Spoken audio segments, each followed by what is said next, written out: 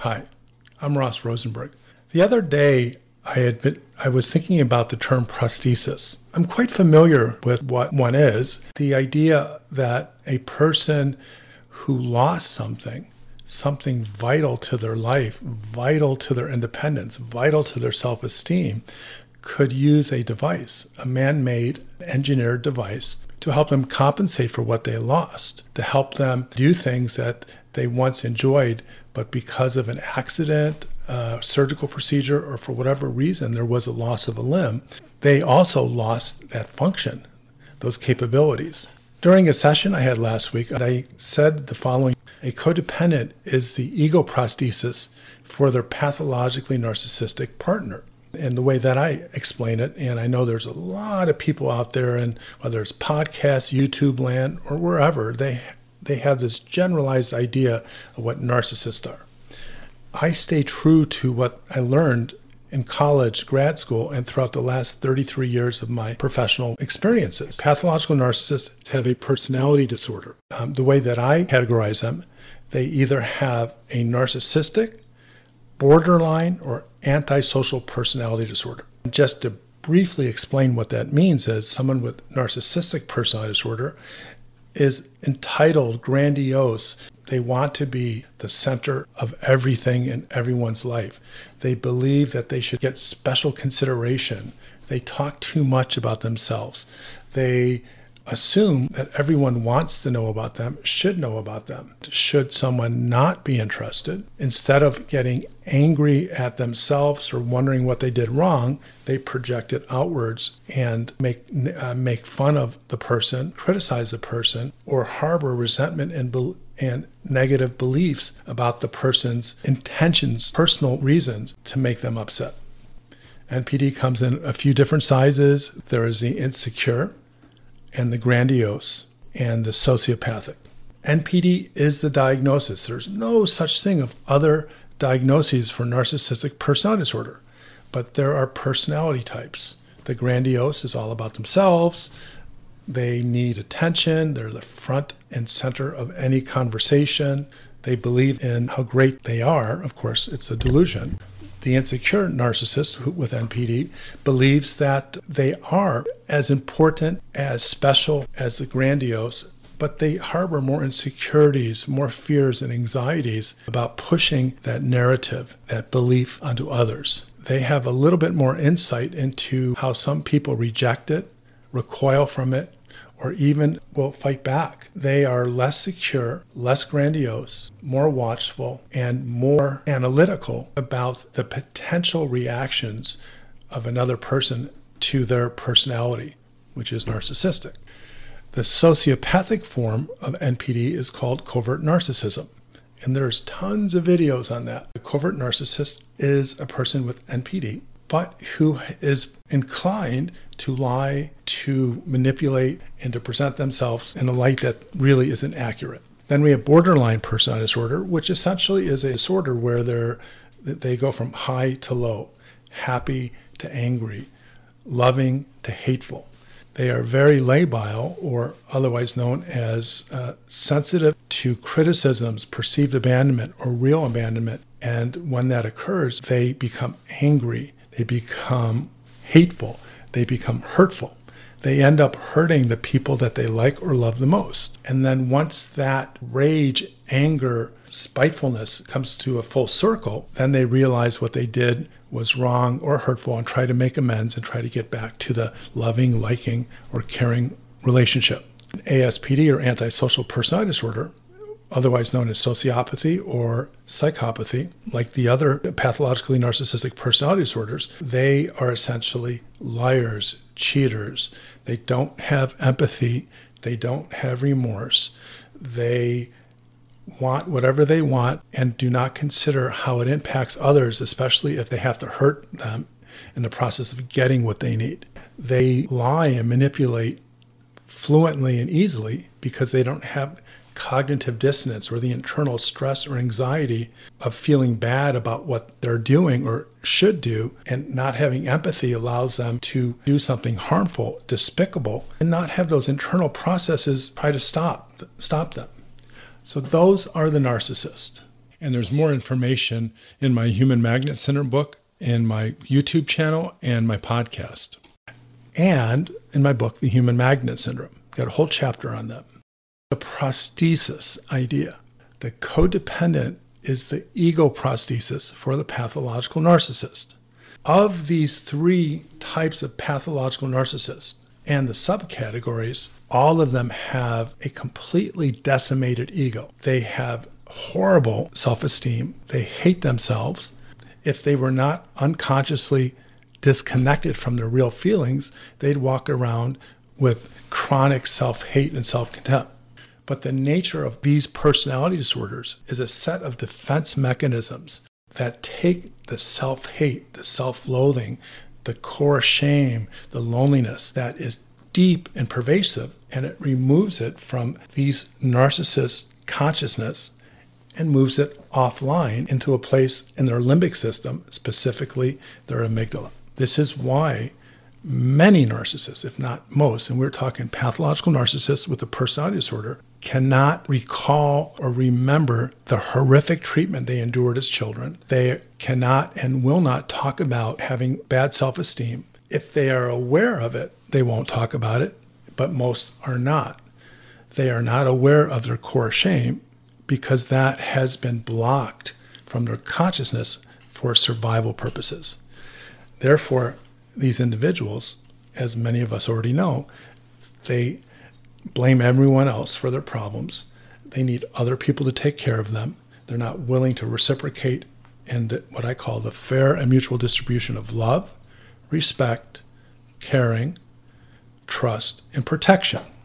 Now that has been expanded from love, respect, and caring from my earlier work. They need all of it, or most of it, and are not willing to reciprocate or be mutual. And should they be mutual, it's because of strategic purposes, not because of empathy or altruism. So if we understand these pathological narcissists carry this broken part of themselves, unconsciously, deeply embedded in themselves, disassociated from their awareness. Now, disassociation is a better word than repression. Repression is a term that came from Freudian psychology. It's a valid term, except the explanation is much better with what we know now than before. The brain determines, like a thermostat, when the heat is too much and it needs to do something to turn some mechanism on to cool things off. Or for that matter, it's too cold. Thinking of thermostats, they turn the heat on to warm things up. It has this internal regulatory mechanism that monitors the psychological and emotional environment of the person. And should a person's mental health be challenged, it shuts down the memory from which that person would be unable to handle. It will not allow someone to remember horrific abuse as a child, similar to post-traumatic stress disorder. But as I talk about in my Human Magnet Syndrome book and in my other videos, post-traumatic stress disorder is similar but very different from attachment trauma. And attachment trauma is the trauma of a child being raised by a pathologically narcissistic parent and a codependent parent who, because of their deficits in psychopathology, that child's attachment needs are not met. And because of our biological evolutionary need to successfully move through our youth, our childhood, our youth with parents that support us, love us unconditionally, if we don't get that and we don't attach, we don't develop very important psychological abilities that come into play later in adulthood. The attachment trauma for pathological narcissists is exponentially more severe than that of the codependent or the person with self-love deficit disorder. And because of that, it's taken offline, repressed, made unconscious, or disassociated. The term disassociation is my preferred term because it's the removal of feelings and memories for the sake of a person's psychological survival. It's regulated by automatic or unconscious processes of the brain that determine what a person can handle or not. It's done automatically. Narcissists cannot handle memories of how badly they were hurt as children, memories of the abuse, neglect, and trauma they endured, the whole swath of their childhood, their early years, the lack of attachment, the brutal neglect or abuse, it gets disconnected from memory and disassociated. So they are unable to access their core shame. They're unable to fully access their pathological loneliness. If you follow me, you know about my pyramid that explains the cause of codependency: attachment trauma, core shame, pathological loneliness, SLDD or codependency addiction, and at the top, everything we know about codependency or SLDD. And I also compared the pathological narcissist pyramid, which is the very same, except the attachment trauma is far worse than what happened to the codependent. Therefore, their memory or their mind couldn't manage it and took it offline, placed it in the limbic system, the amygdala, and they are forever oblivious to it, which, by the way, is why narcissists don't do well in psychotherapy. So getting back to the prosthesis idea, in early childhood, narcissists had an amputation of self. They either could not or did not develop what would eventually become a foundation of self-love, self-respect, self-care, self-trust, and self-protection. It was stolen away from them. It was beaten out of them. And if they did have that, they would have come out of their childhood, their youth, with a sense of self, with an ego. But in this sense, and especially a metaphorical sense, that ego was amputated. It was removed. Just like going with the metaphor, most reasons for amputations because of a traumatic injury, a debilitating illness. But the difference between a physical amputation and the narcissist's psychological amputation is they don't remember the trauma. There are some parallels, and I'm aware of these, where people have endured catastrophic injuries and lost, and friends died, they lost limbs, they were in comas for a couple of years, and they don't remember it. Well, that is the physical version of disassociating trauma, but in adulthood. So the narcissist without a stable, functional, self-regulating, so let me try to define ego. That's a very general concept. According to dictionary.com, ego is defined as the part of the mind that mediates between the conscious and unconscious and is responsible for reality testing and a sense of personal identity. Ego is a construct that identifies who we think we are, what we can do, what we can't do, what we love, what we don't like. It's the complete picture of our story of ourselves and our understanding of ourselves. It is what we believe is us. If you have a solid ego, one that is imbued with self-love, self-esteem, and all the wonderful things that you can get if you were gifted or benefited from loving, nurturing parents, that ego develops healthily. I'm not sure if that's a word, but let's go with it. But in the case of SLDs, and you've seen my videos, it's in my book, the attachment trauma is the primary problem of the ego's development into what would become self-love deficit disorder. But the narcissist, because of their attachment trauma being exponentially worse, they can't remember it. And should they even try to remember it, it will be too large of an assault on their mind, their brain. It's pushed down. They are walking around wounded, broken, and with an ego that is cracked, filled with holes, metaphorically. And in order to compensate for that and not have to be aware, not to have to think, golly gee, maybe I am a bad person, maybe I am selfish. Of course, I'm trying to be funny. In order to compensate for that, they need to extract as much as they can from a person they believe they love, say their partner, their spouse, their best friend, and take without giving, without reciprocity, all of that person's ego strengths. And like a parasite, a scavenger, take it in for themselves without giving anything in return. So these psychologically amputated, ego damaged, ego-deficient, pathological narcissists need something to make themselves feel or believe that they're good people. Because deep, deep, deep inside, they know unconsciously that they are not. And in order to keep those thoughts, those memories, those beliefs at bay and not have to manage them, not have to think about them, not have to go through extreme cognitive dissonance, they need a way to overcome or escape their loss, their attachment amputation. Perhaps I should have started this discussion by explaining that, but it just came to my mind. Attachment amputation. They weren't attached with their parent.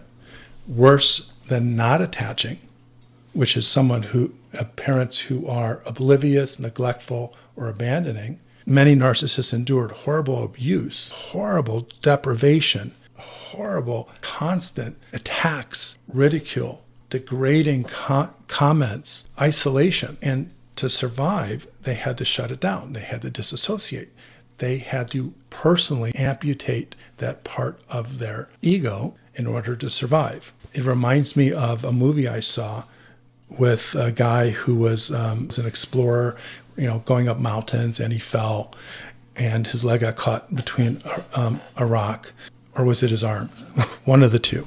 He almost died. At the end of the movie, he decided to amputate one of his limbs.